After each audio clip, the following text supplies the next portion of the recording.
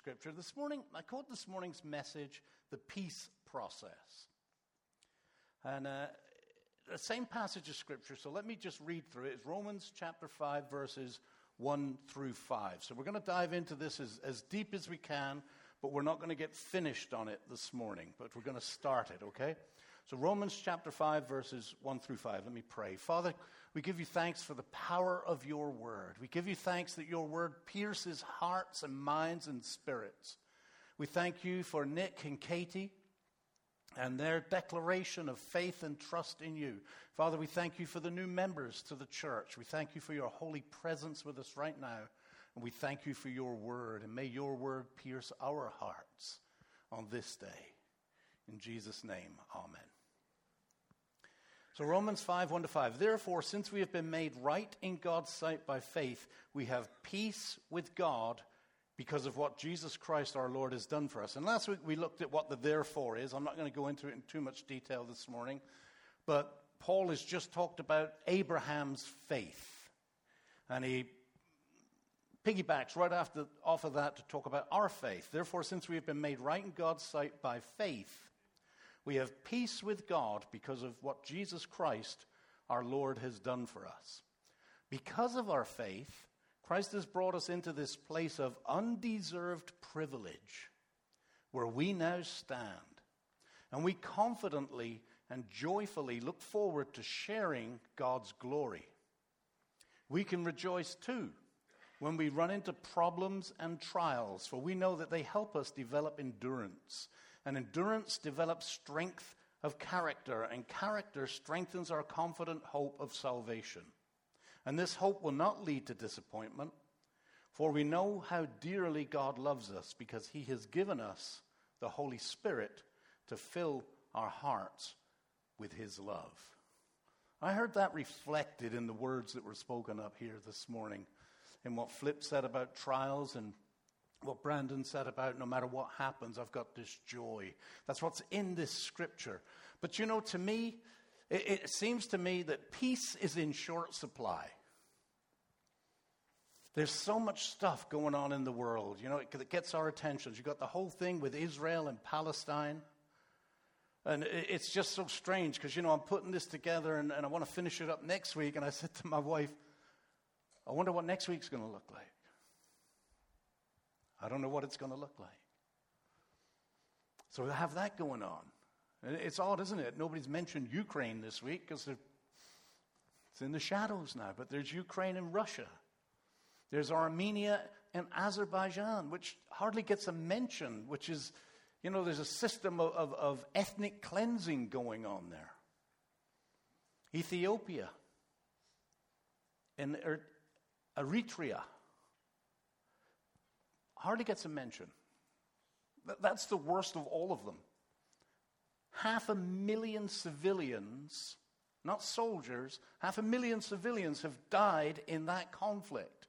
And it's a particularly cruel conflict because the soldiers have decided that rape and sexual assault is a weapon that they're using to humiliate and hurt people. Terrorize people. Then there's Iran, there's Yemen, there's the Democratic Republic of the Congo, Pakistan, Taiwan, you know, where all of these things that are going on in the world. It's scary. I don't know about you. I don't normally read the news that much, but I'm getting up every morning and, you know, after I've looked at my Bible verse, the next thing is, what's going on? I want to know what's going on. Peace is in short supply. And yet right here in this very passage of Scripture, we read that we can have peace with God. We just heard someone talk about that. We can have peace with God regardless of the circumstances.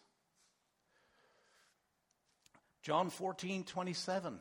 Jesus talking to his disciples before he gets arrested. He knows what he's going into. There's no peace in what he's about to go into. He's about to be arrested, humiliated, beaten, and executed. And he says, I'm leaving you with a gift, peace of mind and heart. And the peace I give is a gift the world cannot give. So don't be troubled or afraid. A little bit later, John 16, he says to the same group of men, same conversation. That was near the beginning. This is near the end of the conversation. He says, I've told you all this so that you may have peace in me. Here on earth, you will have many trials and sorrows, but take heart, because I have overcome the world. And early on in his ministry, he's got a group of people gathered together. They're on a hill. We call it the Sermon on the Mount. And Jesus is teaching the masses, not just his disciples. And he says, God blesses those who work for peace, for they will be called children of God. But just to mess things up, like Jesus likes to do this, he throws a curveball in there so often. In Matthew 10, he makes this statement. Don't imagine that I came to bring peace to the earth. I came not to bring peace, but a sword. It's like, what? What's going on? What's that all about, Jesus? And if you read that passage of Scripture further, I'm not going to go into it. He talks about families being divided. Husbands against wives, fathers against children. And it's like, what's all this stuff about peace, Jesus? And then you say that. Here's the thing. We can have peace because Jesus said it. Jesus promised it. And yet he says, I came not to bring peace, but to bring a sword. And I wonder if that's what we're seeing. As we look at the things that are going on with Israel and Palestine. I don't know. Now, Jesus never contradicts himself, and he doesn't lie. So if you see a passage of Scripture that seems to contradict a different passage of Scripture, another passage of Scripture, it means that you need to dig a little bit deeper to find out what the meaning and the understanding of that Scripture is. You got to get in there. You got to dig deeper. What's the name of the series? Deeper. And as you do that, you'll discover that the problem typically lies not in what Jesus is saying, but in our interpretation and understanding of what Jesus is saying. We can have peace. It is absolutely guaranteed because Jesus said so. But that peace comes in the midst of problems and trials. It's right there in verse 3 of our passage of Scripture. Let me read it again. We can rejoice too when we run into problems and trials, for we know that they help us develop endurance, and endurance develops strength of character, and character strengthens our confident hope of salvation. You know, I like the little details in Scripture. When we run into problems and trials, this is a heads up. It's not if. It's like it's coming. Get ready. If you're not in the middle of a problem and a trial right now, there's one heading your way. You will run into it. But we can rejoice in it. Because we've got to allow it. We've got to allow the process to take place. I love what Katie said. When asked that question, you've got to let the process, you've got to trust in the process. And if you trust in the process, those problems and trials will lead you to peace. And she mentioned that. She said, you have to trust the process. Even when there are hard parts, you still have to trust the process. And then I heard Dad say the same thing. So I know where she learned it. And Nick said when I asked him that question, we must believe he will guide us through life and lead us to the right choices. It's trusting the process. Now, how do we do that? Well, you got to trust the peace process. Well, what's the peace process? It's right here in the Scripture. I'm going to read it again. And as is my way, I have put some clues in there for you. So, Romans 5, 1-5. Therefore, since we have been made right in God's sight we have peace with God because of what Jesus Christ our Lord has done for us. Because of our Christ has brought us into this place of undeserved privilege where we now stand and we confidently and joyfully look forward to sharing God's glory. Now, we're going to get into that a little bit more next week because that's just a wonderful part of this verse. What does it mean to share God's glory? We can rejoice too when we run into problems and trials, for we know that they help us develop our endurance. And endurance develops strength of character.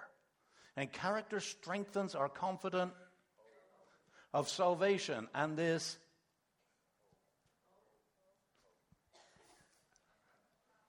oh, yeah, there you go. It's up there, folks. I gave you clues. And this hope will not lead to disappointment, for we know dearly God us because he has given us the Holy Spirit to fill our hearts with his love. All right, so there's a formula that's in there. It's the peace process. We gain peace when we live in faith, hope, and love. Faith in our hope of what is to come, lived out in love, equals peace. Let me say that again. Faith in our hope of what is to come, lived out in love, equals peace. We don't live for today. We live for the hope of what is to come. We are kingdom livers. We may be earthly dwellers, but we are kingdom livers. We live for something bigger and better. We don't live for the temporal. We don't live for what's going on today. We live for what is going to happen in the future. We live for an eternity. Therefore, the temporal should not affect us in the same manner as it does those people who do not have this hope. We live for the eternal, and that should change everything about us. That should change how we think. That should change how we feel. That should change how we behave. We don't live for this stuff. We're here, but we're not of this world. We are of the next world. We are of the eternal. We are of the kingdom that is to come. That is our hope. And it is in faith that we have this hope. And through this hope, God has put his Holy Spirit in us so that we live in love. That's the outpouring of the Holy Spirit. How we respond to the troubles and trials of life, our reason for getting out of bed in the morning is changed because of who we are in Jesus Christ and what we live for. Does that make sense? That's our hope. And when you live in that manner, you gain peace that is beyond understanding to the common person. I remember my niece from England when she first came over to visit us in Canada, when we lived in Canada. Used to call us happy, clappy Christians. Because when we grew up in England, we weren't Christians.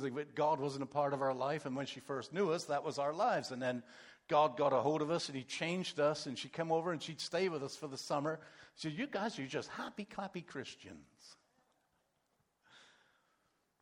And I got to see her ask Jesus Christ to be his Lord and Savior. Because we are happy, clappy Christians.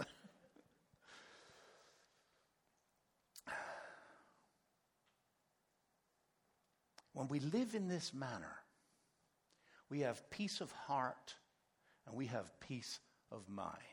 Now, I'm going to do something really, really difficult this morning, and I've already given you a heads up. There's way too much in this passage of Scripture for us to dive deeply in the little bit of time that we've got left. And I don't want to do it shallow. It's something that we need to get into because we need to own this peace that Jesus Christ offers in the midst of the troubles that we see in the world. That's what makes us different. That's what makes Christ attractive to other people when they see our lives lived out differently in the middle of the same trouble that they're going through. And they're running around ripping their hair out. I didn't used to be a Christian. You can see what happened. And we're praying. And there's a smile on their faces and they don't get it. How can you be happy? How can you be content when all of this stuff is going on? Because I don't live for today. I live for what is to come.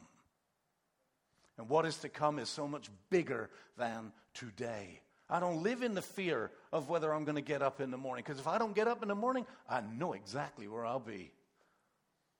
Praise God. I'll be in his presence. I'm sorry, Sandra, you won't have me. But once I'm up there, I'm not coming back. I've heard it's better. She'll survive, yeah. Thank you. So, here's what we're going to do. We're going to finish the rest of this message next week. We're going to dive into this, all right? Now, we had a ministry fair scheduled for next week. I wanted to talk about all the ministries that we do here at Lakeway. We're going to have some round tables set up in here. It's going to look different. And then I just felt no. So we're going to move the ministry fair out. And then the following week is our fall festival. Out there, we're going to have church out on the lawn. This is important, folks, and we'll talk about this next week. People are going to come that don't normally come. People who are scared of what's going on in the world. People who are worried about what's going on in the world. We're going to have a bunch of bikers come here who maybe could or couldn't care less about Jesus. It's how we are that impacts their lives. So it's important for you all to be here and be a part of that in 2 weeks' time when we have church out there on the lawn. And we'll have a very evangelical message on that Sunday. So we're postponing the ministry fair. We're going to finish this message next week. But I want to leave you with this. As you are praying this week, pray for all that is going on in the world. But personalize your prayer around faith, hope, and love, and the peace that Christ brings to you through that faith, hope, and love. Pray for Israel. We had breakfast yesterday. We had a couple of people share their thoughts on Israel, and I particularly liked what Robin had to say. Israel still has not received her Savior. In fact, Israel consciously chooses to reject her Savior, the one who came for her. Pray for that. But pray also for the peace process in your life. Faith, hope, and love. Where do you need to step out in faith and discover the strength of hope? Where do you need to extend love so that you can find God's peace? Amen? Let's pray. Father, we just give you thanks. You are the King of kings and the Lord of lords. You are over all things, and all things are held together in your hand. Father, I pray that all the time, but I just feel it so much more in these days. And our eyes are on Israel, and our eyes are on Gaza, and all the mess and the hatred that is going on there. One nation that wants to eradicate another nation, and there's no peace process there. And Father, I know your word tells us the Jewish people are your people. But your word also prophesied and teaches that they would reject your Son. But we know you're not giving up on them, Father. I pray for revival, an outbreak of the Holy Spirit in Israel. The people that don't know you, in the land of darkness, let there be a light. And Father, in the darkness that comes in our hearts when we worry, when we're afraid, when we have conflict in our families and in our homes, let your light invade that darkness, we ask. And Father, I pray for these two children that declared their faith here today. Father, wherever they go, may they be a light. May they bring light into their school, into their home, into their family, and may they grow to be warriors in your kingdom. We pray all of this in the name of the Lord Jesus. And everybody said, amen. Mr. Carl is going to come up and share some announcements with us, and then you will be dismissed. Thank you, sir.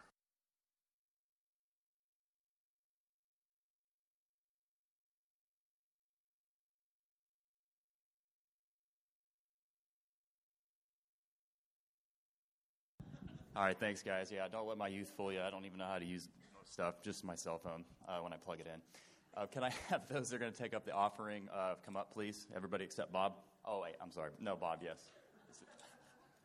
I got to give him a bunch of trouble. Okay, so we're about to take up our tithes and our offering. I'll speak on that, but before I do, I forgot one thing that was really important when I did the introduction, other than telling you guys to talk amongst yourselves, and I just left you kind of hanging. Everybody's looking at me, so my bad. But I forgot to mention, if you're a guest with us, because I see a couple guests, get your Lakeway bug. Our compliment. It's free. You can have it. It's to say thank you for coming. I got like 2 or 3 of these in the cupboard. Well, I used to, but they all got broken, so maybe I should take one home myself. But you're going to get them outside here in the foyer, or just come see me, and then I'll take you there. Oh, yes, and the pen. Thanks, Paul. Thank you.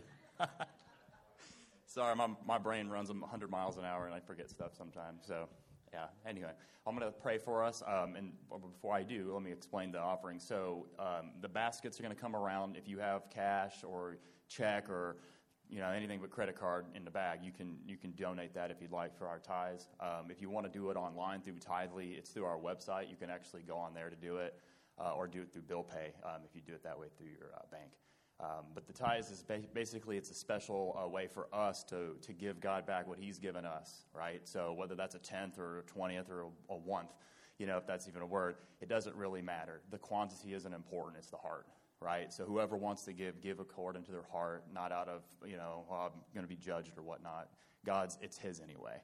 Doesn't need it. So we just thank Him for it, and we allow it to be allows our hearts to receive more blessings from Him, not just financial, but spiritual blessings, so that we can be empowered and emboldened to go share the gospel in our community. So I'm going to pray, and then I'll go over announcements, and then I'll dismiss you guys. We can get to the football games. Anyways, Cowboys don't play till Monday. Lord, we thank You for the opportunity to, give back what You've given us. I pray, Lord, that the offering that we give would be blessed, that You would multiply it for Your work and for Your kingdom.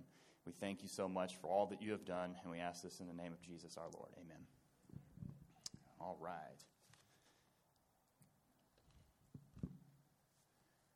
Nope, not on there. Okay, sometimes it goes up there. So, all right. So if you guys have one of the things on the welcome or the guide here, bulletin, thank you.